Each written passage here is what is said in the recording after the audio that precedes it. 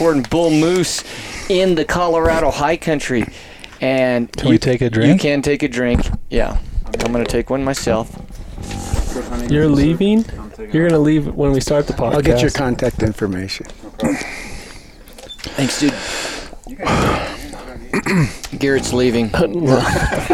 We're all sad. See ya. It was fun. You could not leave. Drive safe. You don't have a moose hunt to go to. I don't know why you're leaving. I don't have a moose hunt. This is all... That's true. You're right. Fair enough. All right. See you guys. Enough said. Thank you, buddy. All right. Let's give it about 10 seconds of quiet.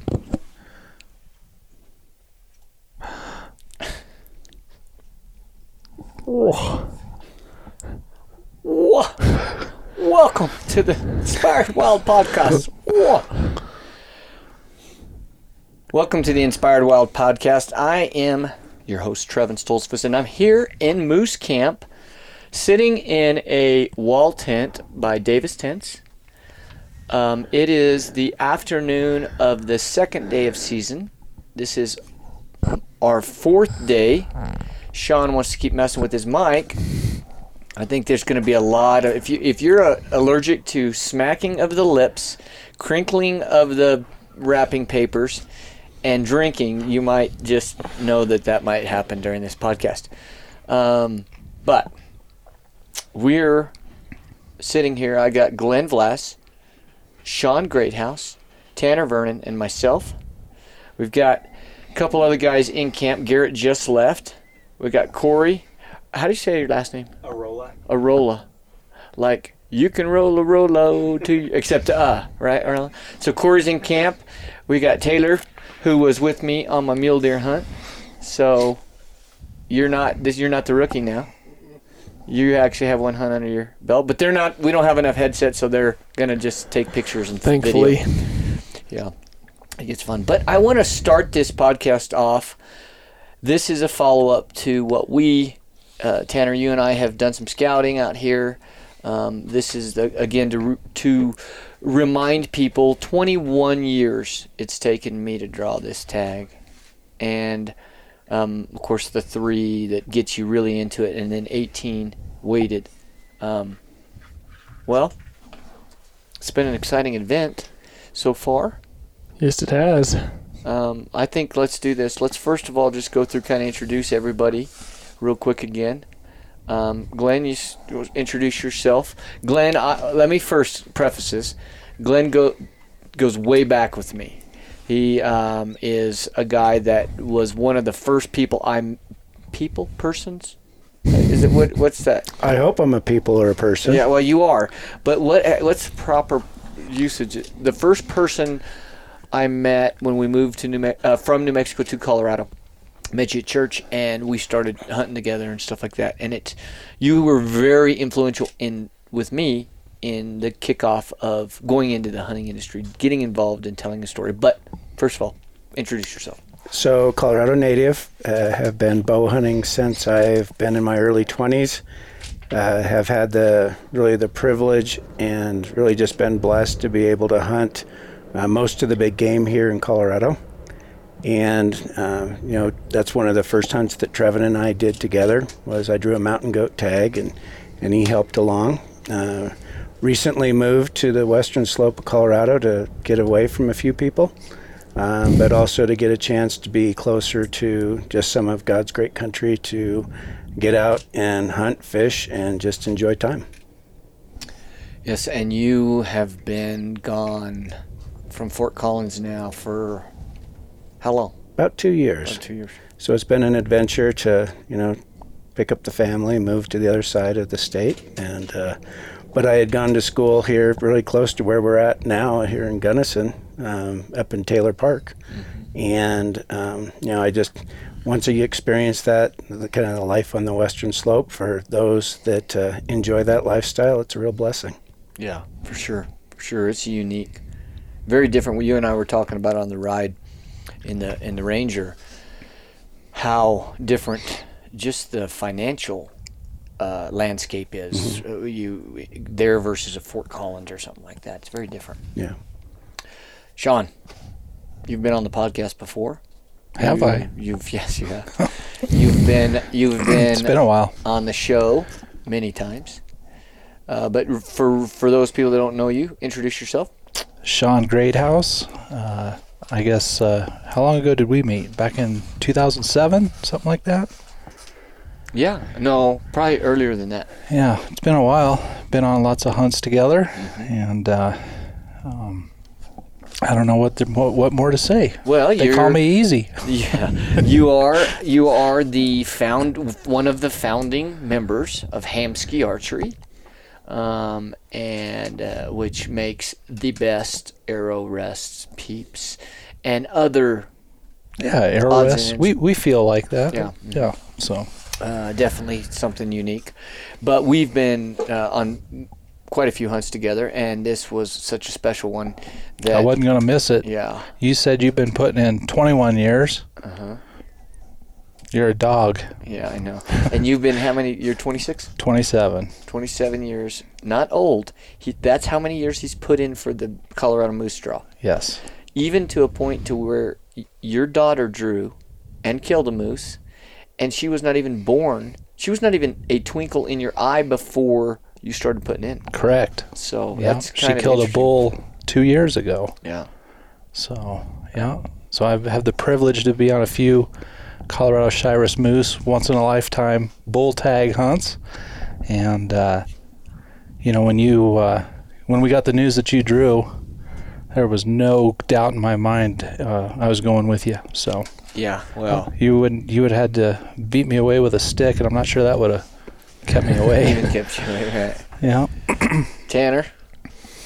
Well, Yeah, wait, you don't have to Yeah. introduce yourself. it's fine. If you've listened to podcasts, you've heard Tanner. Tanner is just Tanner. Yeah, How old are you now? 25 now. 25. Yeah, 25. getting So old. Tanner, of course, is a field producer for Outback Outdoors, and you got on this hunt. You were guiding, left your guiding, did laundry, threw it in a big garbage bag, Yeah. and then showed up in camp at about Yep, 10:30. That's pretty much been my September so far. I think you That's- even gave him a little grief about not folding that laundry. Yeah, I'm like, come on, Yeah. man. I should have folded it and then came the next day, and then I wouldn't have had to been. He wouldn't have woke me up looking for a Ranger key at 2 a.m. for whatever reason. Well, sometimes you get in those mindsets where you think you lost something and you need to find it, and you can't sleep till you do. And nobody else needs to be sleeping if you can't sleep, right? Plus there was aliens or something outside the first night. There's Yeah. definitely something outside. We got up to on Thursday, which again was 3 days ago. 4 days. 4 days ago, so it's Sunday. And Sean and I showed up. We kind of caravaned together. When we started putting up this Davis tent, there was a little snow on the ground. We'd had a pretty good cold snap come in, which last week when we were in mule deer country, Taylor and Tanner and I, it was 92, 94, 93 degrees, and then the next day it's 30 degrees and snowing. Yep. And crazy weather.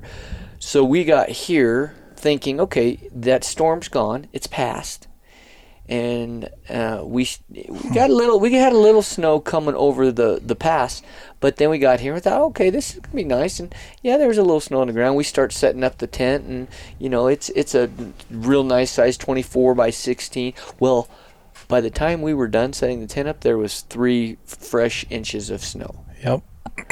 And Trying to keep everything dry and yeah, especially Yeah, setting up. strategic, We're starting this week-long hunt. We want to keep things somewhat dry and clean, So Tanner was still doing laundry, so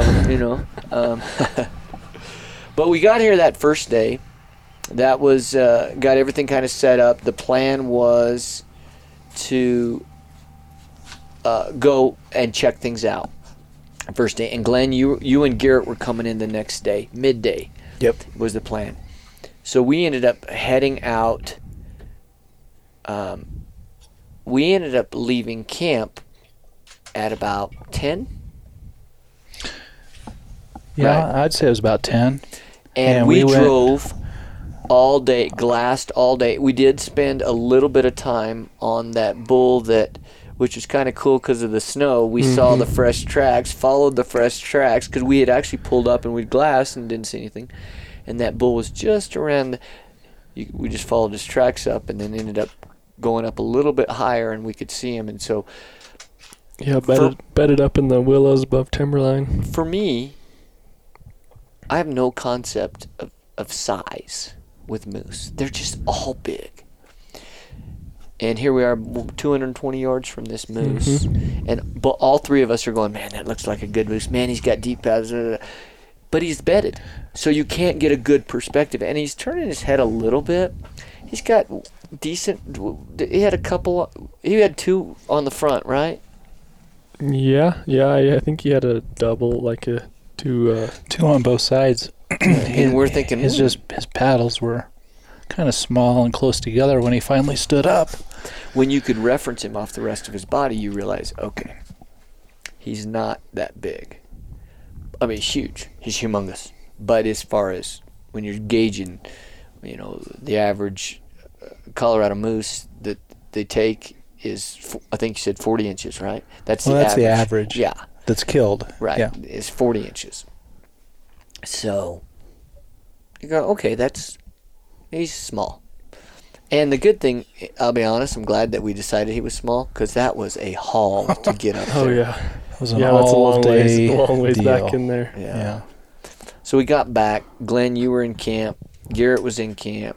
And we ended up kind of getting things set up, making a plan for the next morning.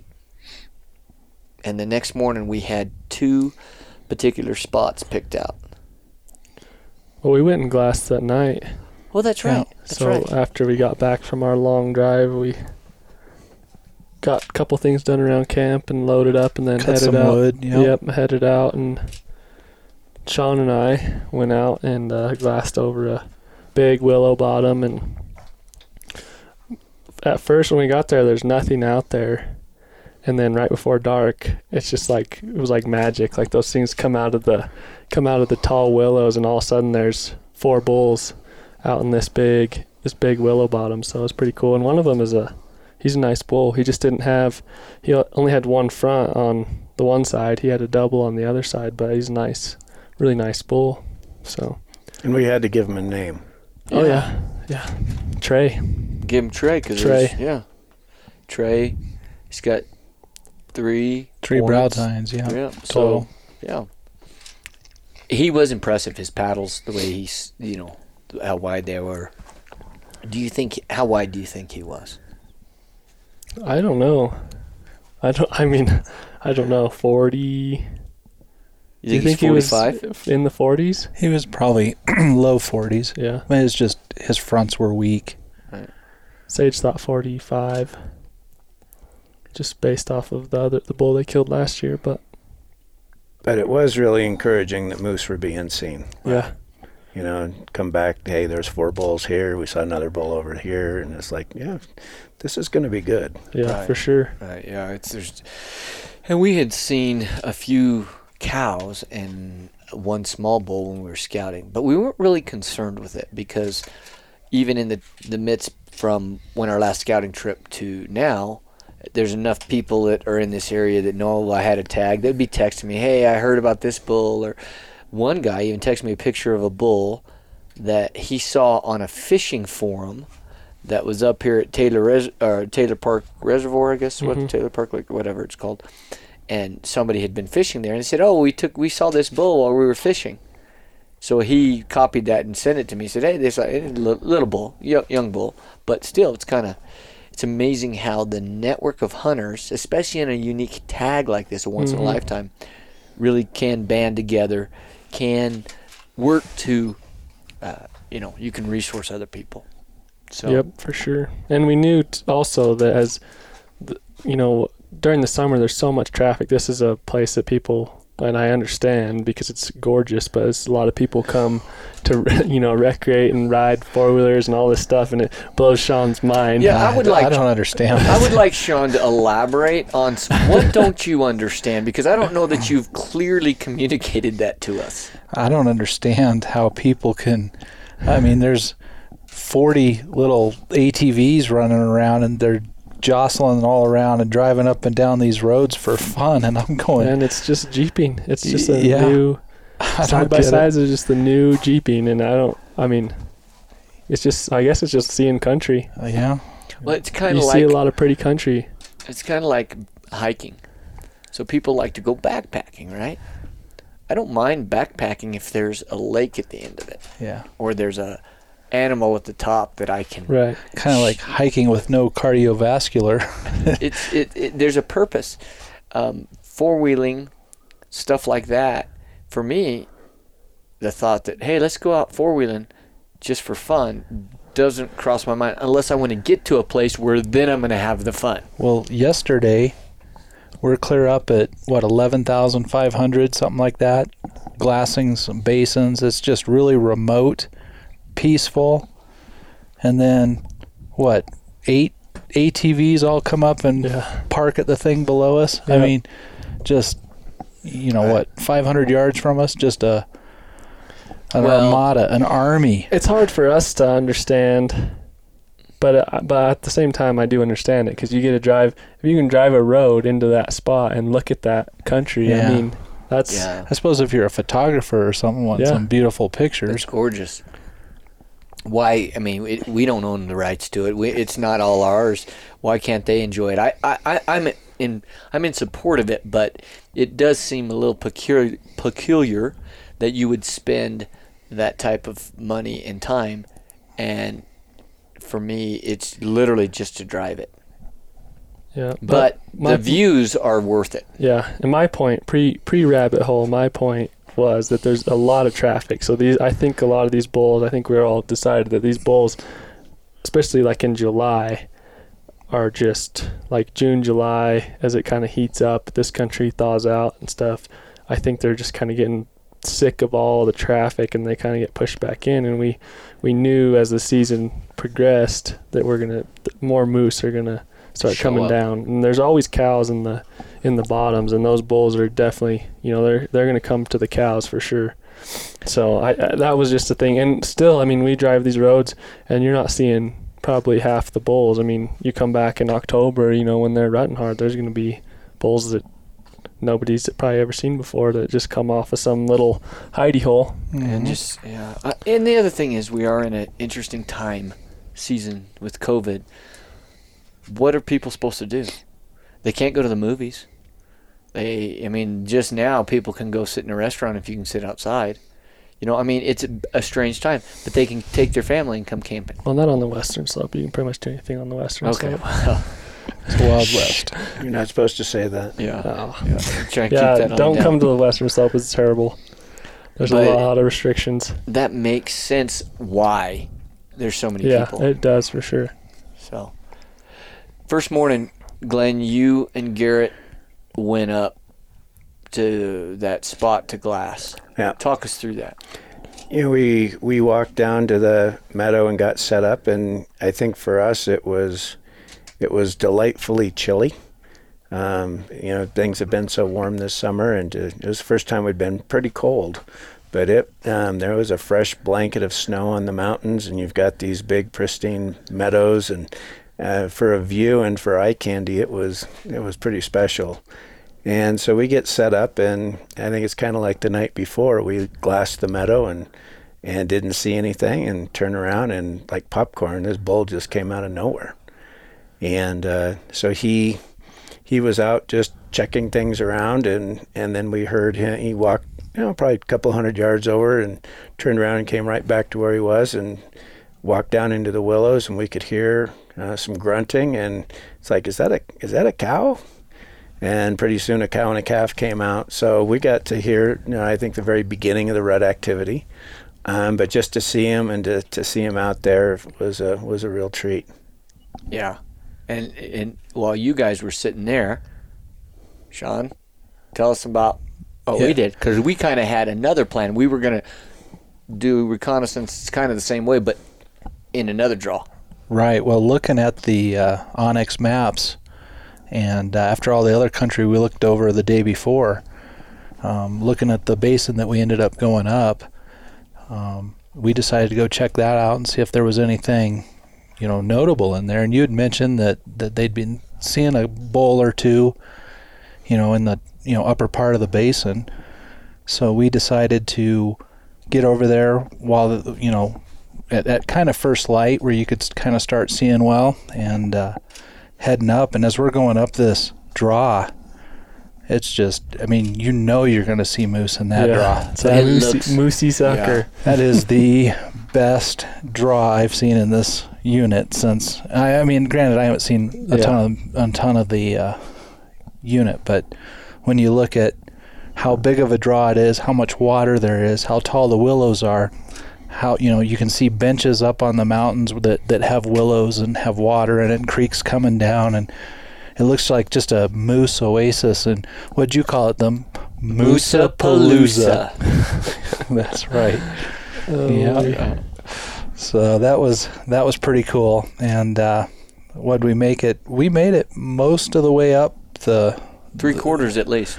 right, and Maybe even further. Yeah, maybe 7/8, because when you finally said, "Hey, is that a moose?" well, you were giving me a hard time because before season started, I played a little trick on you, right? Right.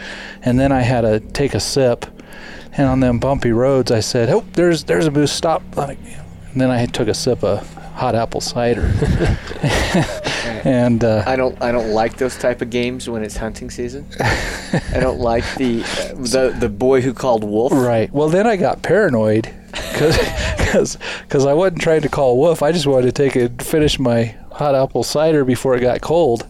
And The other thing you could try next time is like, hey, could I take a drink? Please stop. It's worth a shot. yeah. But Yeah, but when we got up there, I was like, is that a moose? I wasn't sure. I didn't want to cry wolf. And I was sitting in the middle, and I put my binoculars, and right away I knew, because you could see that white, because they haven't rubbed but for a month ago maybe. It's pretty white still. And you could see this big black moose broadside, and he looked pretty good. We didn't have a long look at him.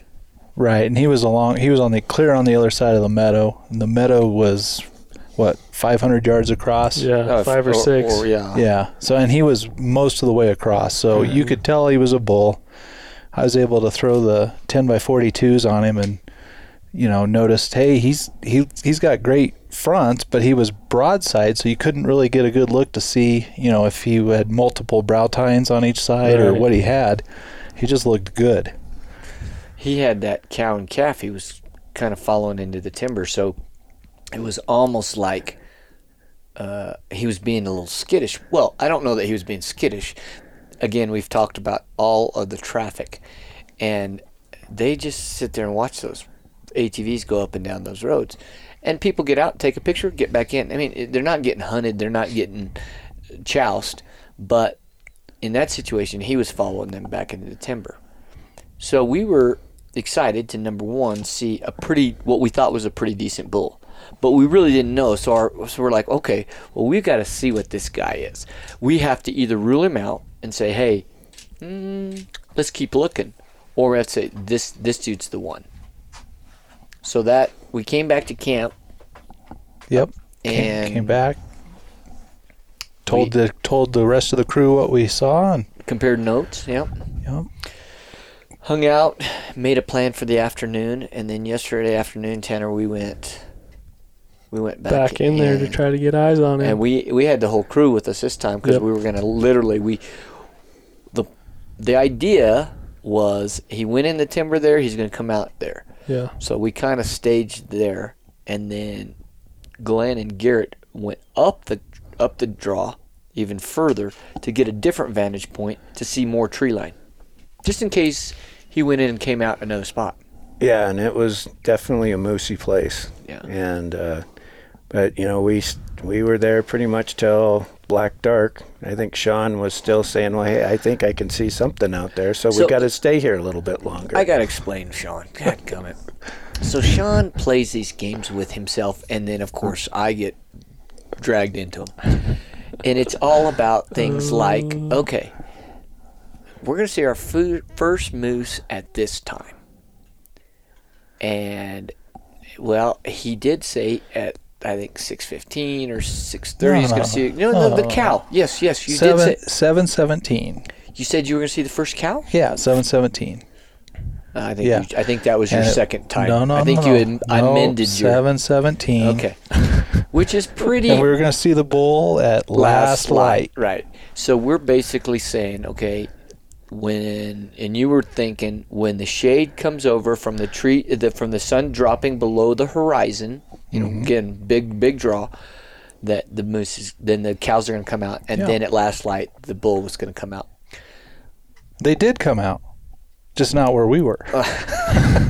Somewhere a cow came out. It's 5 o'clock somewhere. At 7:17. Yeah, that's somewhere. Yeah. So basically, we didn't see anything. But we still were pretty confident that bull was in there, and we couldn't change plans. Somebody had to see him and say, "Is he as good as we thought?" That first glimpse is be able to say, you can't just leave him. I mean, we know for a fact there's 4 bull tags in here. We know one of the guys that has one, and we're actually in communication with him, and he lives here locally. He's looking for something special, which is great. But you also don't want to say, maybe I should shoot that bull, and then you kind of think you can put him away in your hip pocket, because you have to be willing to walk away from that bull and him get shot. We talked about that earlier today, that, hey, if you're not going to shoot him, you got to be willing, that's okay for someone else to shoot him.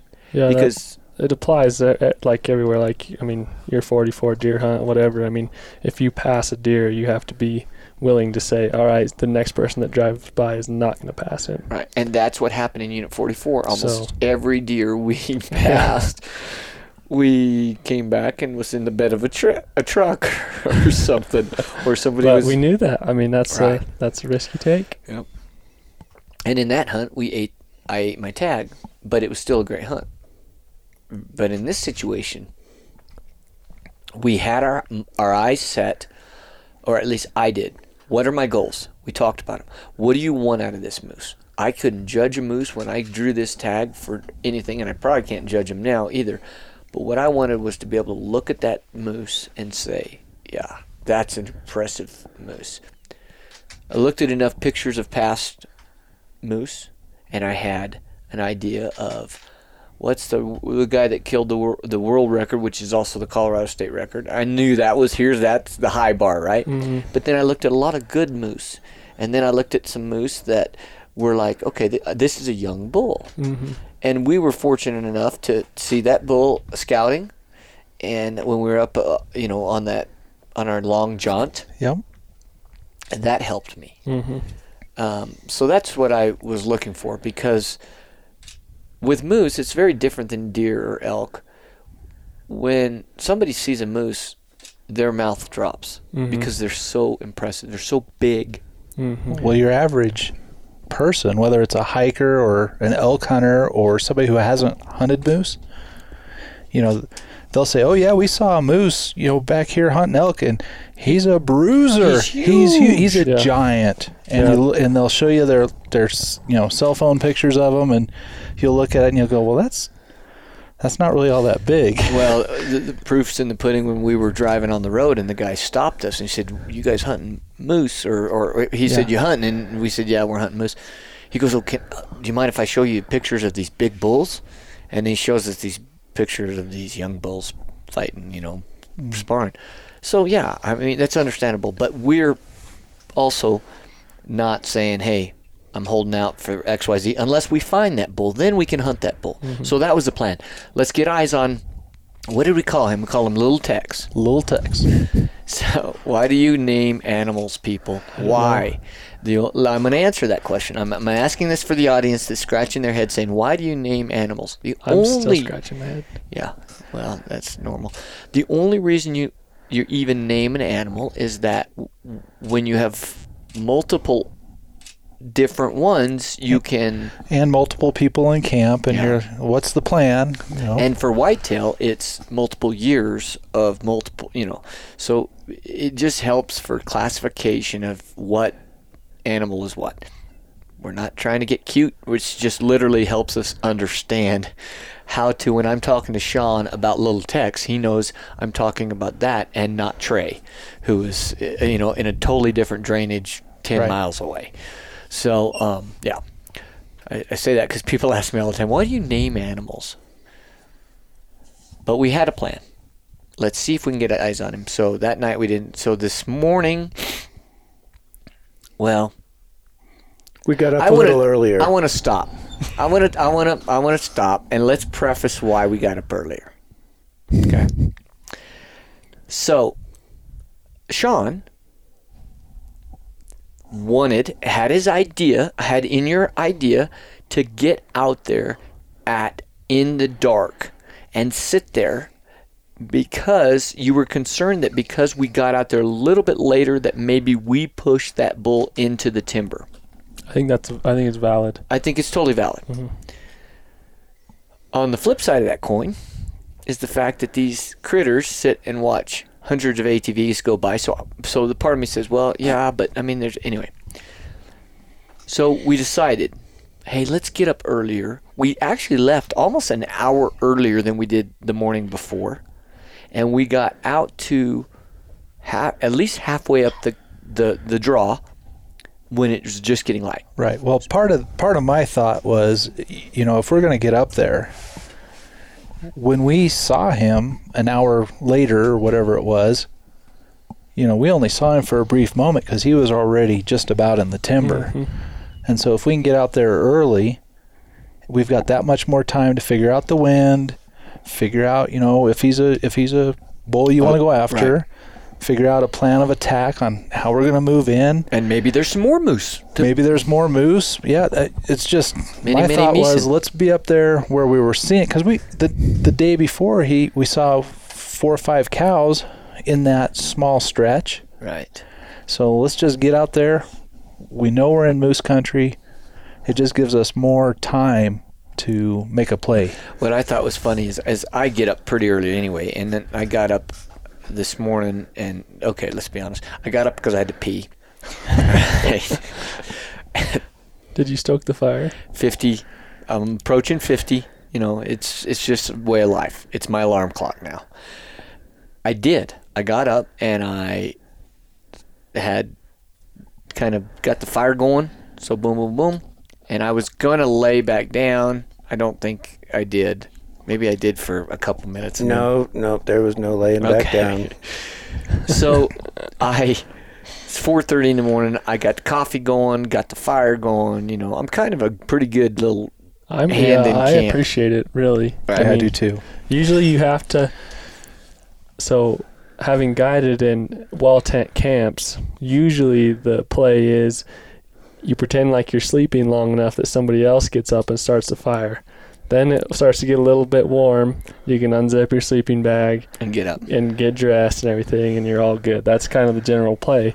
With Trev, it's just automatic. Like, you don't have to even pretend. You can just lay there, and he knows you're awake. He's still going to do it, so that's kind of nice. Well, honestly. I like to have coffee in the morning, and I like to have a warm place to get dressed.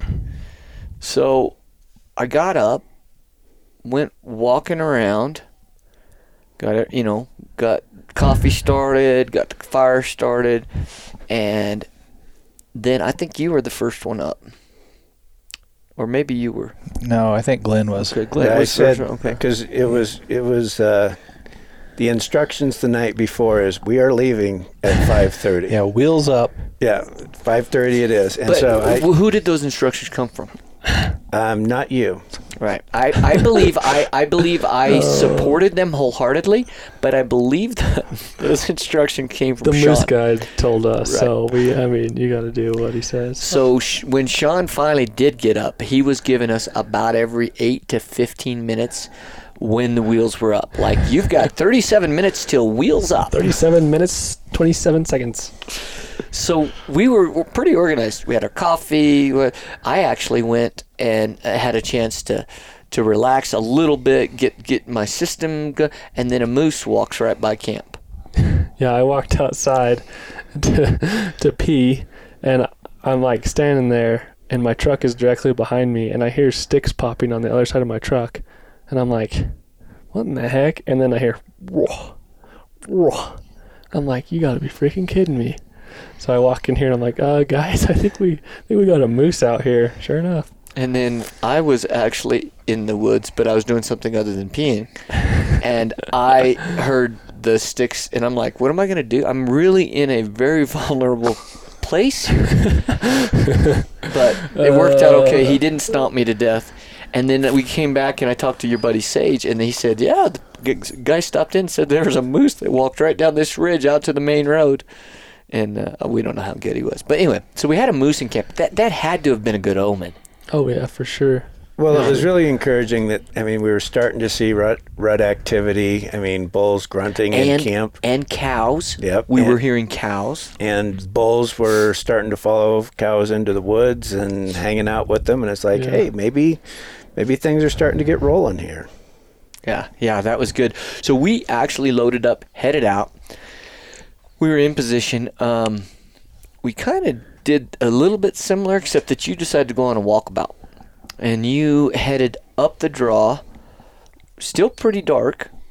Glenn, you guys... Well, he saw a bull elk in the meadow right at first light. Oh, that's true. You did, yeah.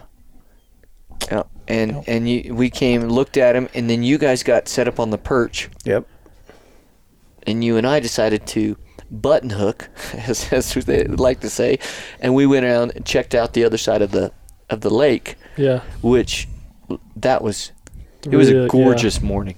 Yeah, the fog coming off of the lake would have been the only thing that would have been better is if there was a giant bull standing on the other side through the fog. That'd have been pretty cool. But it was a really pretty morning. Well, just for context, when we say that this is a pretty meadow, you're looking as far as about as pristine as you get. But you've got snow-capped peaks up over 13,000 feet pretty much surrounding you. Yeah. So it's a pretty special place. Yep, for sure. When I first came up here the first time and met Tanner and come up here to scout and stuff, we brought our fly rods, and there's some amazing little creeks and stuff like that. It's just, it literally is gorgeous. And I looked around, I saw all these people out recreating, right, driving. How can I blame them? It is gorgeous. Yeah, it is gorgeous. A really pretty area for sure. John Denver. Oh gosh. That John Denver's. that's a line from Dumb and Dumber, isn't it? Yeah. But Thought the Rocky Mountains would be rockier. Oh, you guys probably have buddies of your own that you have inside jokes, and one of them is that scene in Dumb and Dumber. That John Denver's full of crud, but anyway, it's gorgeous. It really is. So we get up there, we kind of convene back together and decide, okay, the bull didn't appear. Here we are. That evening before that, maybe he's just cruising. Maybe he wasn't following. Maybe he just happened to be walking that way and went into the timber. All these things are going through your mind. So we end up heading up a little bit. We all jump in the Rangers and head up just a little bit just to check out that furthest part of the draw before we come back and hunt our way out. And I mean by hunt our way out, we're going up to a spot, we glass. Moose are not hard to see unless the willows are 12 feet tall, but most of these willows are 6 foot, 4 foot, 6 foot tall, some 12 foot willows, but they're not hard to see. So we're going to kind of work our way, glass, work our way out. Well, we get to the where we're about to turn around. And did I see him or did you see him? John saw him, I think. Yeah, it's like right there. Yeah. And Right there. And so we look, and there's 2 cows, and then behind them, the bull picks his head up. My heart skipped a beat. I've got to be honest. Here I am going, okay, we're not going to go after the first bull we saw in scouting. Trey's out of the question. You saw the bull that swoops up. He's not very wide, but he swoops up. He was with that cow in that drainage. And we took a good look at, we got some good phone scope of him, and we got some good stills of him, and everybody had a chance to say, we know where he's at. I don't think he's going to go anywhere, but let's keep looking. So now we have our eyes on Little Tex. Little Tex. yeah, so we got to see that same bull that we saw, and he's right there. He's got 3 cows. He was really interested in one of them. Pretty sure the other 2 were just along for the ride. And we're looking, and he's about, from where we ended up working up to the ends of the trees there, he was about 150, maybe 200 yards into the willows. Again, anywhere from knee-high willows to waist-high willows. And not really concerned with us. We were really fortunate the wind, because the wind was kind of a crosswind, which is kind of the way we were going to have to approach him anyway, because that's where the cover was. The other thing I thought was we were fortunate, he wasn't directly out in the middle of the meadow. He was more toward that left-hand side if you're looking up the roadside. Yeah. Well, and the cows were staying put for the most part. It's not like they were heading out. That everybody, they all seemed to be pretty content feeding and just hanging out in the willows. Yeah, I think the first part of that conversation was, is he a shooter? Is he... talk about that a little bit. This is a once-in-a-lifetime... Yeah. That's stressful. I looked at him. I think twice I looked He back looked at like Tanner. a world record, didn't he? Yeah, he did. And I looked back at you and I said, what do you think? And you're like, dude, whatever you want. And I wanted you to say, yeah, he's a I wanted Sean to say, yeah, he's a I wanted Glenn to say, this is a bull that's worth, because I don't trust myself.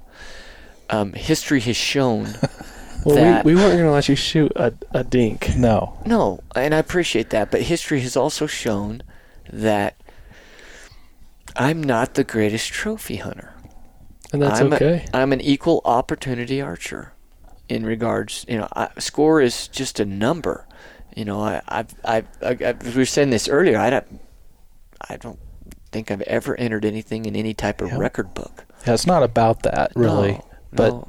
But again, knowing that Once you in a kill lifetime. a bull, more than likely you're never going to draw another bull. Right. And you kill a bull, you're done.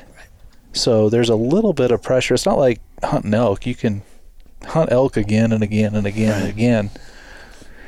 And, you can shoot a raghorn and be fine with it and throw the meat in the freezer. And, there's always that possibility of having that trophy in future years. But with a Colorado bull moose, there's a certain amount of due diligence, right? You kind of feel like you've got to get a good representation of the species, and that's what I wanted. But the problem was, to me, he could be a 32-inch wide moose, and the first bull that we bedded during I thought he was beautiful. So here we are. I see left side, he's got these 3 massive brow tines. Right side, he's got these 3 massive brow tines. He looks wide. I don't know. Was he 35 inches? Was he 45 inches? I knew he wasn't 60 inches, but I knew, how wide is he? I don't know. He looks great to me. So I'm looking back, and I think I'm looking for affirmation from everybody, because... And everybody's afraid to say anything. It's that's what it boils down to. If you're happy with him, we're not going to let you shoot a 25-inch bull. Well, we might, but I think not this early in the season. Not on day 2. I think we all agreed though that it was a really nice bull. Oh yeah. I think it's like, Trevin, that's a really nice bull. You can sit and nitpick you can nitpick a big bull. Really. You can nitpick a 55-inch bull, like, well, he could have more points on that side. That's just something you can do. It is with everything. Every big bull elk has got a tine that's, not quite as long as the other ones. If his fifth's only matched on his left side, then the Yeah, other it's is right. Yeah. It's just the way it goes. So I'm looking at him. And I think I told you, I said, let's go make a play on him. Mm-hmm. And so the plan was I'm pointing at Sean Greathouser, took the Montana decoy. It's the moose rack decoy, not the big full-size moose decoy, which you could hid a small family and possibly their grandkids behind. Huge. It's the moose one. You talk about what you brought, because I think it's unique that you went to the lengths that you went to and why you did it. So talk about your strategy there. So I was fortunate enough to, spend a little time at some of these other Shiras hunts. And one of the strategies is, rake the trees and, it's going to let them know, hey, there's more moose. If there's a moose in the drainage, a lot of times they'll come out to investigate, what's making that noise, what bull has moved in my territory.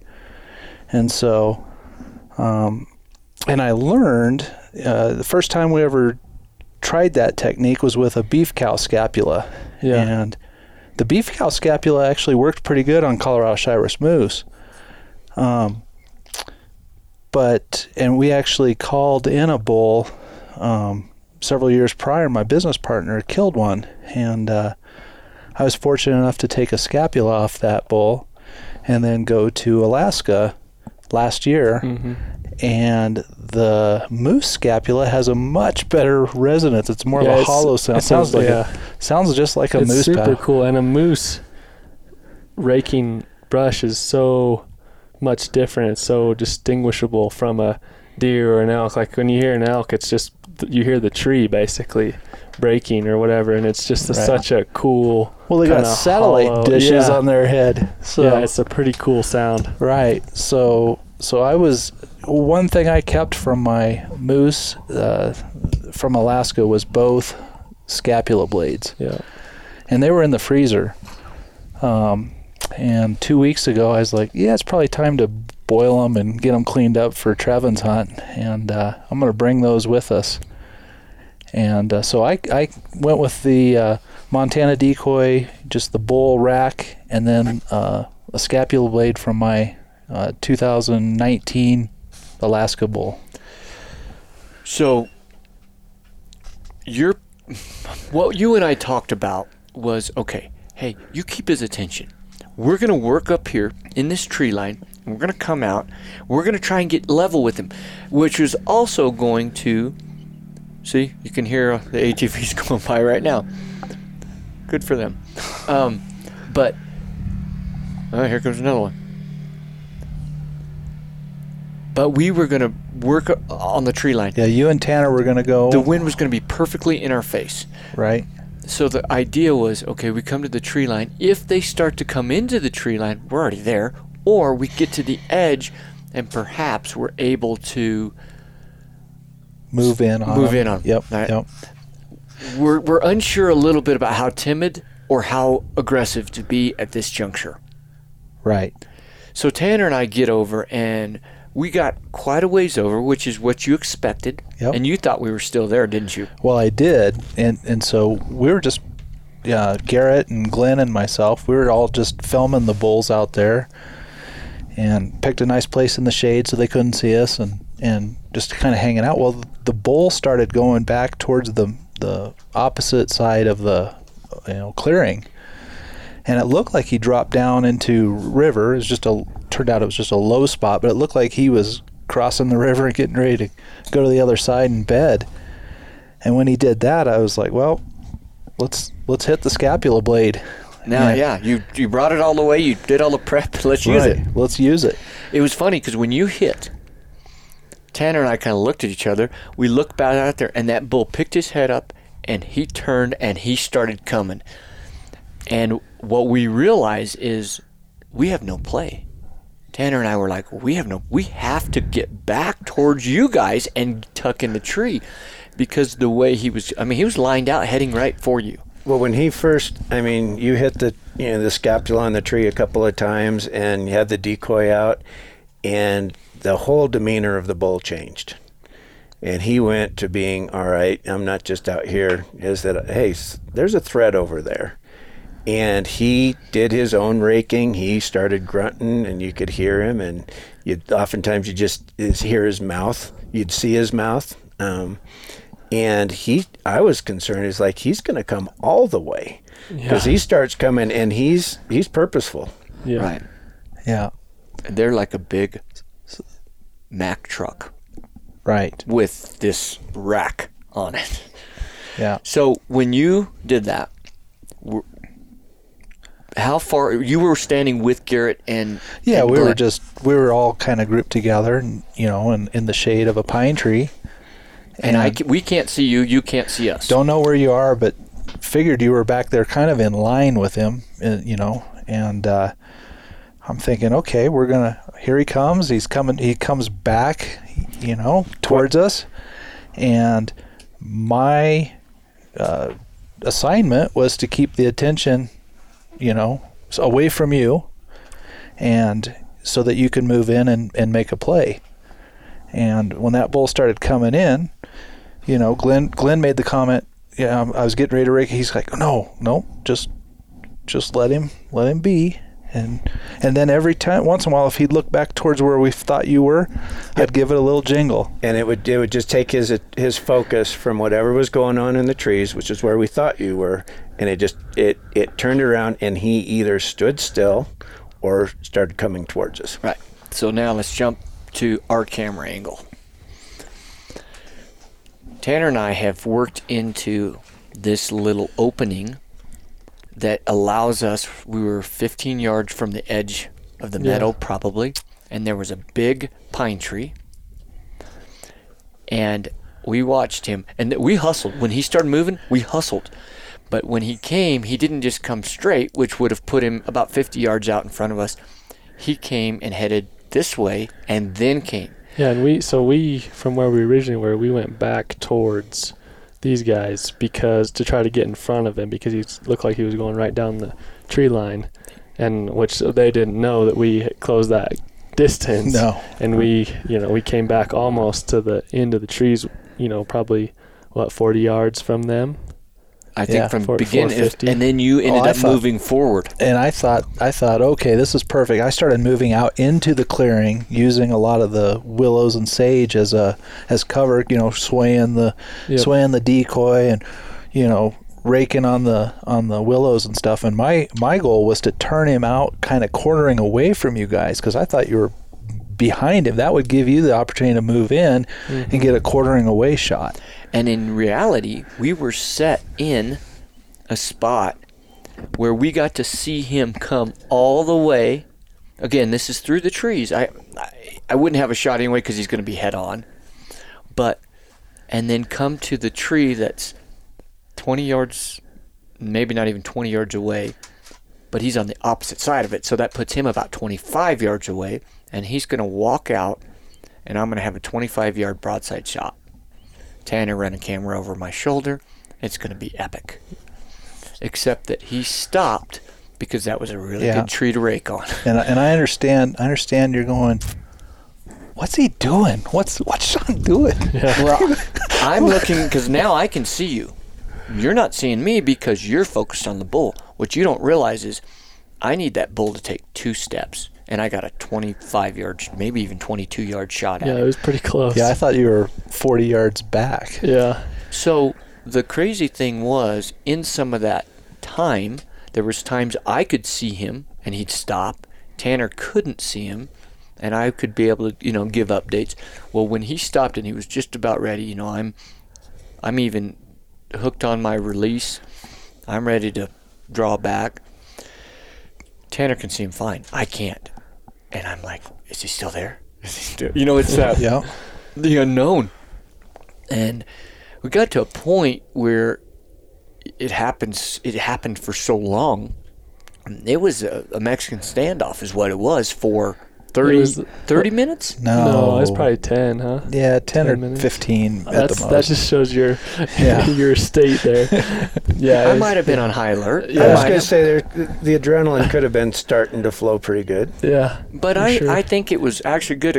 I got to kind of come off of that high and start to calm down a little Acclimate bit. to it, yeah.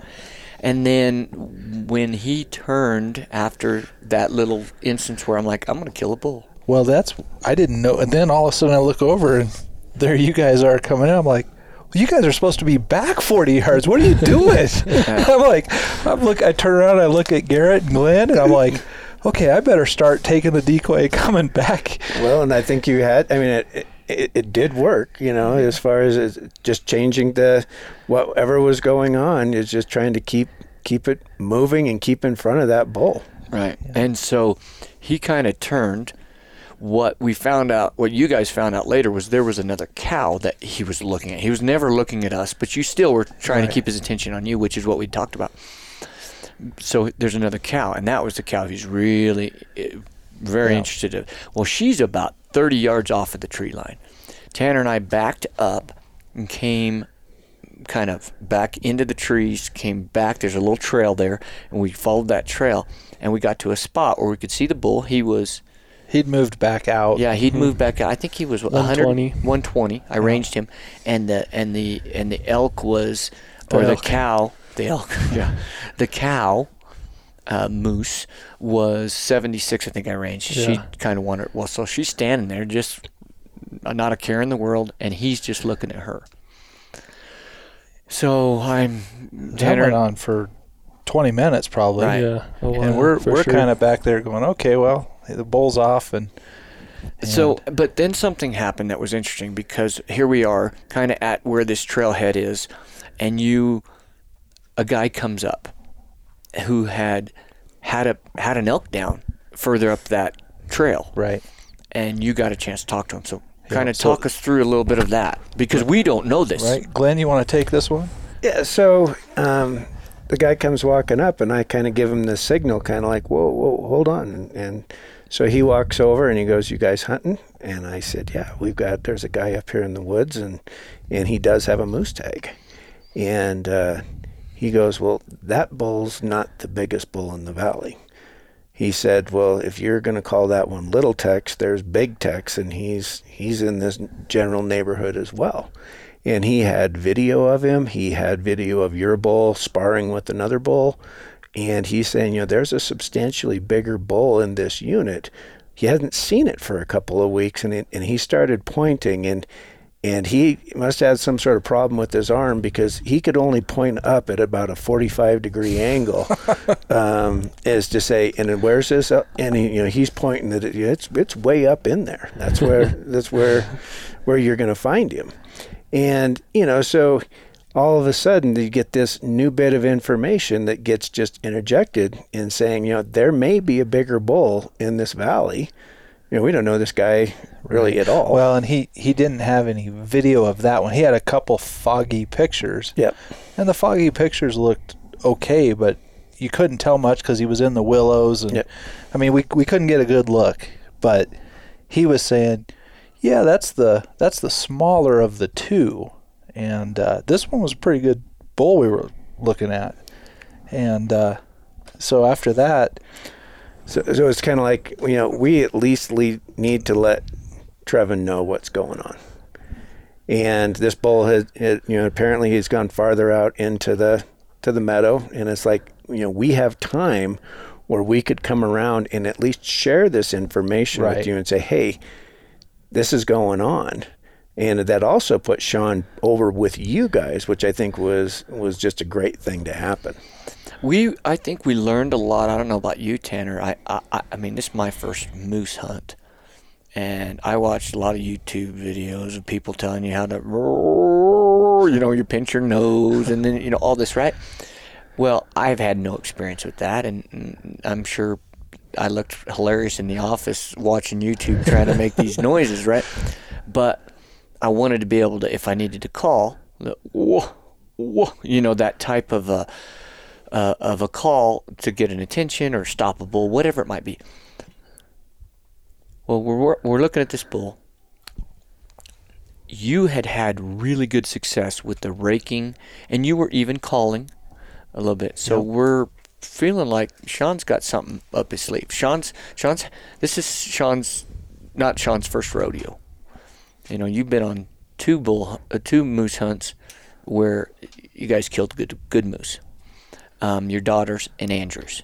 And in Colorado. In Colorado. So in all honesty, Glenn, you've killed a moose in Colorado. Mm-hmm. And so there's some experience there. Here you are coming with this information, but I see you and I'm like, come here. No, you were like, oh yeah, well, you're like freaking out, like, stop, there's bulls right there. You're like, duh, there's bulls right there. We know. Yeah.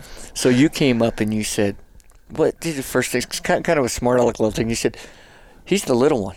I think you said something like that. know. And I'm like, he's the little one. I said, he's a great bull. And you said, oh yeah, he's a great bull, but there's a bigger bull here. And I said, I had to at least, pass on the information. Yeah, we felt it was our obligation to. So now here we are. A new quandary has been thrown into the mix. And so I'm looking, I'm like, well, do we let this bull go? I mean, I'm like, he's beautiful. He's right there. And then I think you might have said, well, hey, let's call. Let's get some more video. Let's see. Yeah, he said, well, why don't you come with me? Let's get aggressive with him. Yeah, why don't you come with me, and let's see if we can get him to call him in. Well, it's going to be great footage. And there's a little bit of an opening that we were going to expose ourselves. If we were going to get over to this other tree where the wind was going to be perfectly in our face and, we could get aggressive. So you went across that opening first, kind of dragging you were doing the Montana decoy, the little sway with the rack, and you were dragging on some brush and stuff, with the scapula, and it looked great. And the bull bows up again a little bit, and the cow looks over, but again, they're not alarmed. And then you snuck over, and I just walked over. I'm like, they don't seem concerned. And then I got behind you, and I think I even knocked an arrow. I didn't knock an arrow. I left the arrow in my quiver.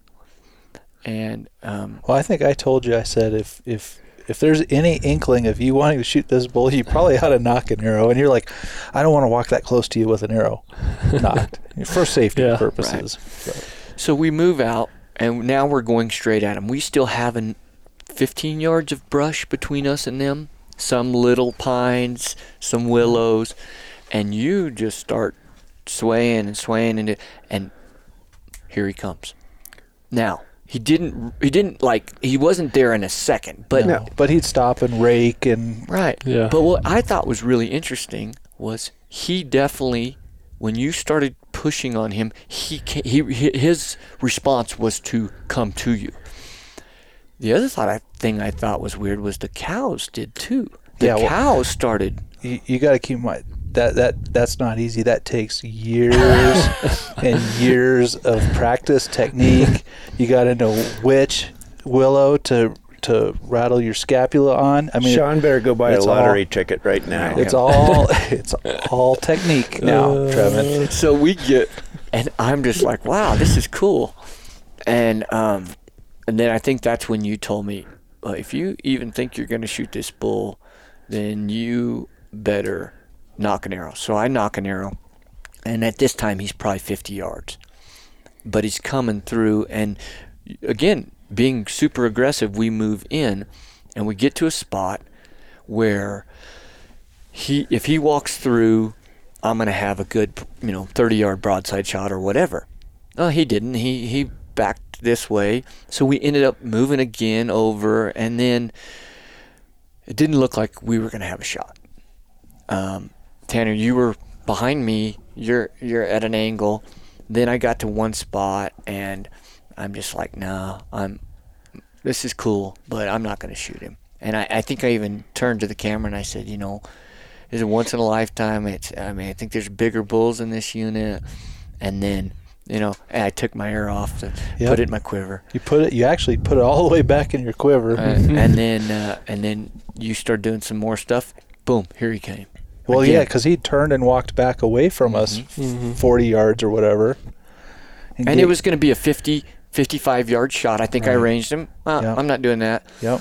Not that I couldn't make the shot, but Right. I mean, if I'm going to kill this bull, I wanted him up close and personal with a really good opportunity to Right. make a great shot. Well, in a situation like that, you find the yellow willows. They resonate a little better. Oh, jeez. I'm just kidding. So Tanner, what are you seeing from behind? Because here you are, you're running a monopod, you're running the 70 to 200, Yeah. and you're mic'd into me, so you hear every little Yeah. thing I say and whatever. No, it was. I mean, it was just cool to see his reaction, and I'm looking past you guys, and you guys are right in front of me, and you got moose like right on the other side of you, and the cows too. They started coming in, and I mean that was just the coolest. Calling in a moose has to be one of the coolest things ever. I mean, calling in a big bull elk is awesome, but just that interaction is it's so cool. Those cows they were talking to. Yeah. That was something. But they that weren't was- making that really long whine. It was No. more of a little short. Yeah, just talking. Like, Yeah. So pretty soon they get turned around, and now they're coming to the left of us, and there is. I think you and I even spoke about this to each other at the point. If they get much further, they're going to wind us Right. because but they're also coming in a situation where I'm ranging them. They're 21 yards. If that bull follows, he's going to give me a phenomenal and a nice wide opening between two trees. Tanner over my shoulder. It'd be great footage. I'm with you guys. I mean, we decoyed him in, we called him in, we scapulated him in. I mean, all of these factors on top of each other. What a story. And then he stops. And the cows are now about 14 yards And you could shoot any one of them. Yeah, easily. for sure. And all I need him is to step out. And he turns and goes away. And so we actually shifted over to the other side of some brush. And I range him, and he's like 24 yards. And I think you even said there's too much brush there. Yeah. Because I couldn't get I could shoot an arrow there. Yeah, I was Most worried likely about I was you going to deflect. deflecting, and Yeah. Yeah. not a bad deal. So Already seen that. So we had to turn him around again. So we move again. Now we're moving towards these cows in the open. I mean, we're getting aggressive. We move to the left of the tree. He gets turned around and comes back. And I think at one point I came to full draw, and I didn't have. No, you Well, didn't have he- the shot. And he turned away from you when you Yeah, came yeah. to full. Yeah. So then you just you had that no good. go. No bueno por nada.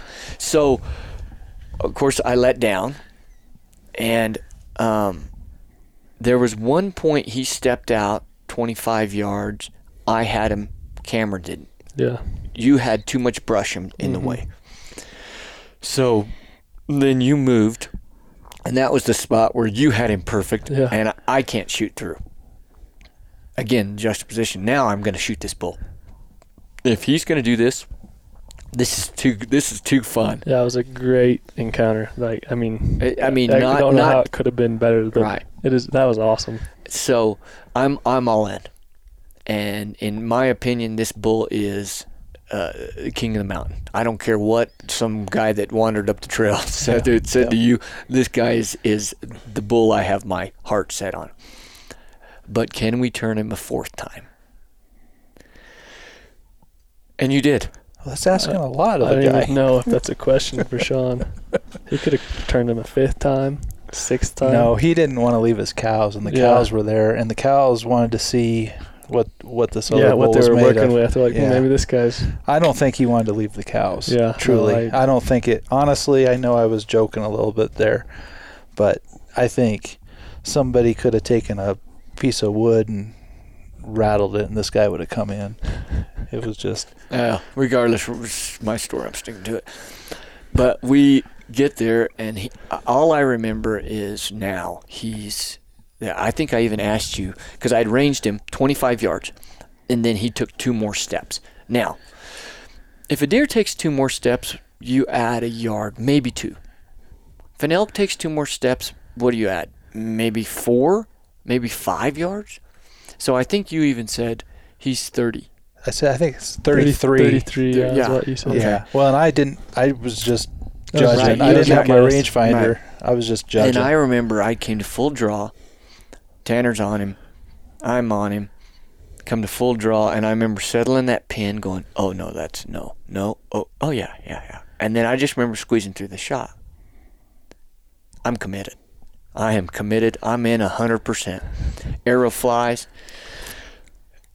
and it hits him, and he kind of hops a little bit and starts to hop off. And you can see, I mean, the only thing keeping the arrow in was the fletch. Yep. But on the off side, it was a 10 ring. On the front side, my first reaction is I was low and back. And you immediately said, no, that's a good hit. You're fine. Yeah. Dead bull. Dead bull. Yep. And so he works off a little bit. Cow's still standing right there. I mean, It's a shame we didn't find that bull. okay. See what I have to put up with, guys? This is the type of humor I'm not a fan of. So the bull hops off probably 50 yards. I don't even know if he went that far. Well, and then he bedded. Yep. And it was that type of bedding where, he just looks okay, and then he lays down. And when you're like, okay, good, but his head's still up, right? And you're like, okay, just go down. My first thought before he bedded is he stood there for a second, and I was looking for the weeble wobble where they weeble wobble and fall over, right? That's what I'm hoping for. I'm like, oh, come on. But he bedded down, and his head's still up. So I'm like, oh no. And Sean keeps saying, don't worry, good shot, dead bull. And then he stands up again. Well, he's 70, 80 yards. He didn't stand up for long. And he took maybe 2 steps and bedded back down again. And this time he was a little bit lower, but you could just see the tips of his antlers. Yeah, he was laboring. So our concern now was bumping the cows. I wanted to go get another arrow in him, which we could have done. We could have done one of two things. We could have backed out, which would have been fine. Many times you need to back out. Let them expire. But I also didn't. I've also seen the situation where the cows go over there, get him up, and then you never find him. All right, he gets moving, adrenaline rush, whatever.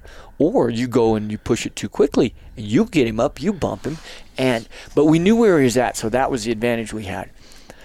So you and I say, hey, let's see if we can get a little closer with the decoy and get another arrow in him. As we started moving, the cows actually then came across, and I was worried the cows were going to go bump him up, but they didn't. They didn't go all the way. They looked at him, and then they started walking off, and we just used that decoy. And then we got to a point to where you could hear his labored breathing, and you said, just go on up. Yeah, you go by yourself and finish. You don't. No one wants to watch them labor. So Right. get So another arrow and I was really fortunate. I had an area where I could go, and I don't think he would have stood up, even if I would have walked upright. he couldn't. He couldn't at that And point. I went ahead and put another arrow in him, Just, and he expired. quickly. Fast Quickly. after that, yeah, Yeah. for sure. So, from your vantage point, talk us through what you were seeing, because you didn't know where we were at. You're literally just watching these cows and this bull. Yeah, so,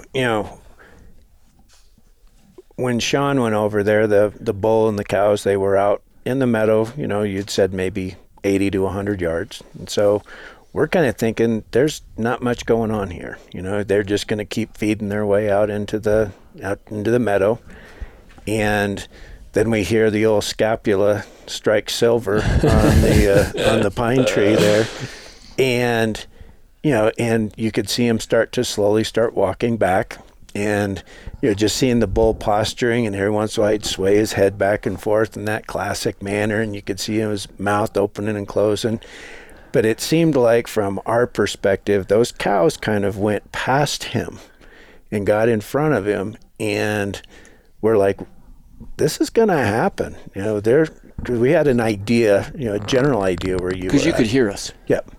And then to see him walk in there, But then when you guys were messing around with camera angles and you could see and he couldn't, and you could shoot but he couldn't see, it seemed like he was starting to like he was going to get out of there.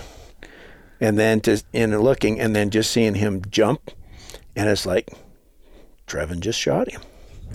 And he didn't go far at all, and you could tell pretty much immediately that it was a really good hit. He stopped, head was real low, and just bedded right down there. And so I think it was, like you said, you could have waited, but I think it was really ethical for you to step out and kind of take a little bit of that risk and just get that other arrow in him. I mean, they're such a majestic animal. They're so big. But just being able to just see the whole interaction and the dynamic, that's priceless. Yeah. And for me, walking up to that bull,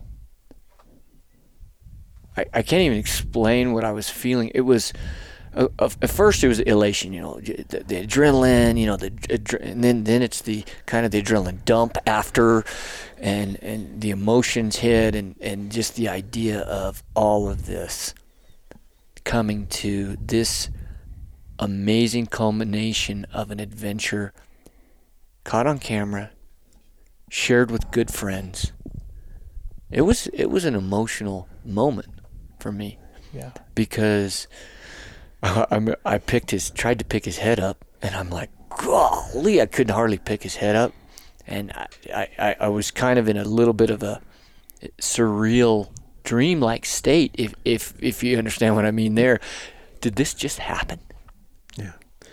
And I think, oftentimes when you draw these tags, you hear this once in a lifetime, it can put a lot of pressure on the hunt. And it could have put a lot of pressure on yourself. And I think, you really stepped into this to say, hey, I'm going to enjoy this hunt, and I'm going to pick the bull, and, when it's right, it's going to be right. But it was, seeing how just everything couldn't have happened any better. It was a huge blessing to be part of it. Well, I'm glad you were here. I'm glad you all were here.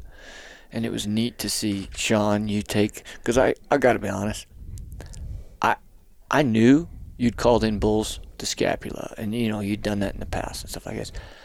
But I thought we were too early to get that type of response. I thought that would be the type of response we would get when bulls were more ruddy.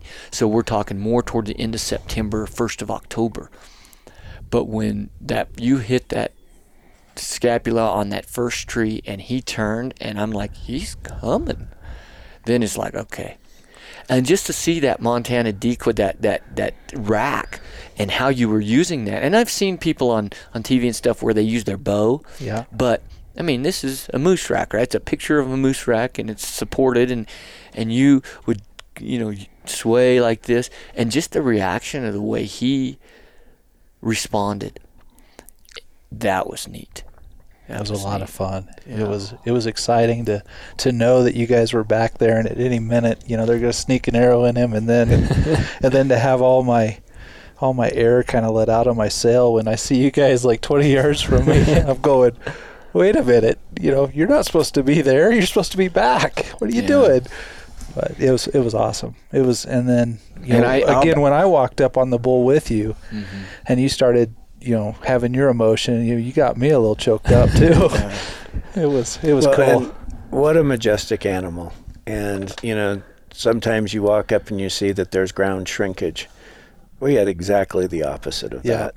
I think when we actually could put our hands on just the mass of the horns, just the fronts, and how truly big that they were, and just the sheer size of the animal, and they're just they're incredible.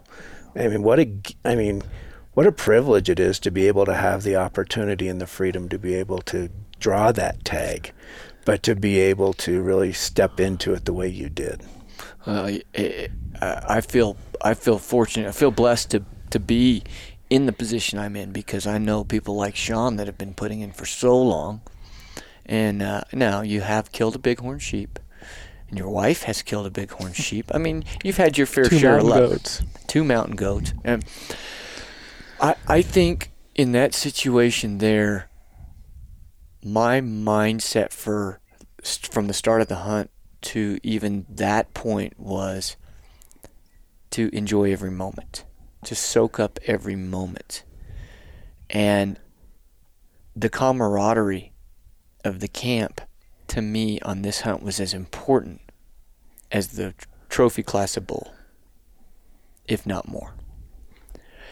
When I decided to shoot him, this didn't go through my mind, but as I'm standing there next to this amazing critter, this humongous Shiras moose, then it hit me. This was perfect. I had this incredible crew. That's what got me emotional. I had this incredible crew of people that have imparted wisdom, knowledge, care, love, support, all of them there. And then there's others that couldn't make it, but all of them there. And they got to witness this. And they'll get to witness it over and over from the lens of a camera, 2 different angles. Probably, I'm going to go on a limb and say some of the best footage that we have. We've ever captured. I mean, to be honest, just of animals and of interactions, it's going to be hard to top that. It's pretty money. Yeah. If I would have pressure cord. Well, when you draw these here tags, goes the love again. it's like you said, everybody that is hunting elk and other things in the unit, when they find out you have a moose tag, everybody kind of comes together. They understand. Hey, that's pretty special. Yeah. So, thanks for letting me be a part of it. Well, thank you guys for being here. Thanks for Tanner. You wouldn't have missed it. You've been awesome. here through the scouting, and you were. If you listened to the earlier moose podcast, you heard. But I don't know if I told you this, Glenn, but the way we heard that I drew was Tanner was at the office. We were doing some editing, and I was out taking a break. I was on the mower mowing something or other, and Tanner comes out and goes, I see him walk out, and I turn the mower off. He goes, "My buddy just drew a moose tag." I said, "Oh, the draws are out?" I said, "I should go check mine." So I go in, pull up my stuff, and I look. It's successful. And I stood up immediately. I said, "Tanner, look at that. I think I read that wrong. Did I just draw a moose tag?" And he goes, "You did." And he goes, "You drew the same moose tag as my buddy." So how crazy is it? Yeah. They have 4 bull moose tags in this unit.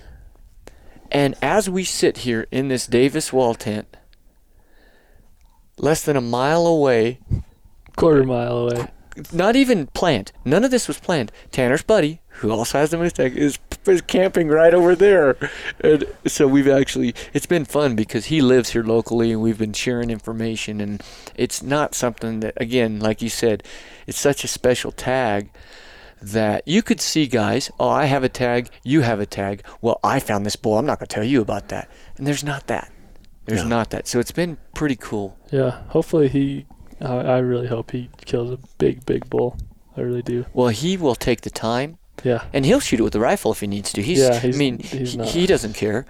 For me, I wanted to do it with a bow just because I wanted that experience. Mm-hmm. Something about it, not that Sage couldn't get 30 yards and shoot it with a rifle and be every bit as fulfilled. No, I'm not saying that.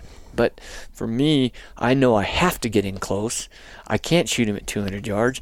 And the footage just wouldn't be the same when you're shooting them at 150 or something. Well, that encounter with that bull would have been over in about less than 5 minutes because he was well within rifle range. The whole time. You were gifted with about 50 minutes of just getting to see them doing exactly what moose do. Right. And getting it on camera. Yep, being moose. Yeah, that was awesome. I'm stoked, guys. Thanks. I can't wait to. Well, I want to look at the footage, but I can't wait to dive into the footage because for me, I'm probably gonna head out before you look at the footage. Just so but for me, this is the idea I have about how to share this adventure. I mean, the thoughts I had long before seeing moose, long before the first time I even came into this unit to start scouting, this hunt has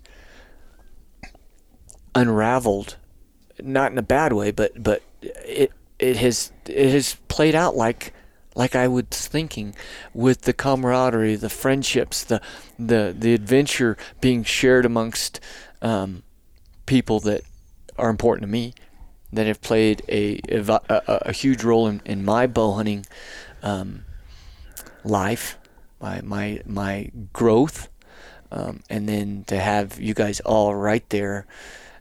Every one of you saw the shot in person and through the lens, 2 different lenses. So yeah, it's pretty cool. I could go on and on, but been fun. Now the hard work, we were very fortunate. The pack out wasn't that bad, and well, maybe for you.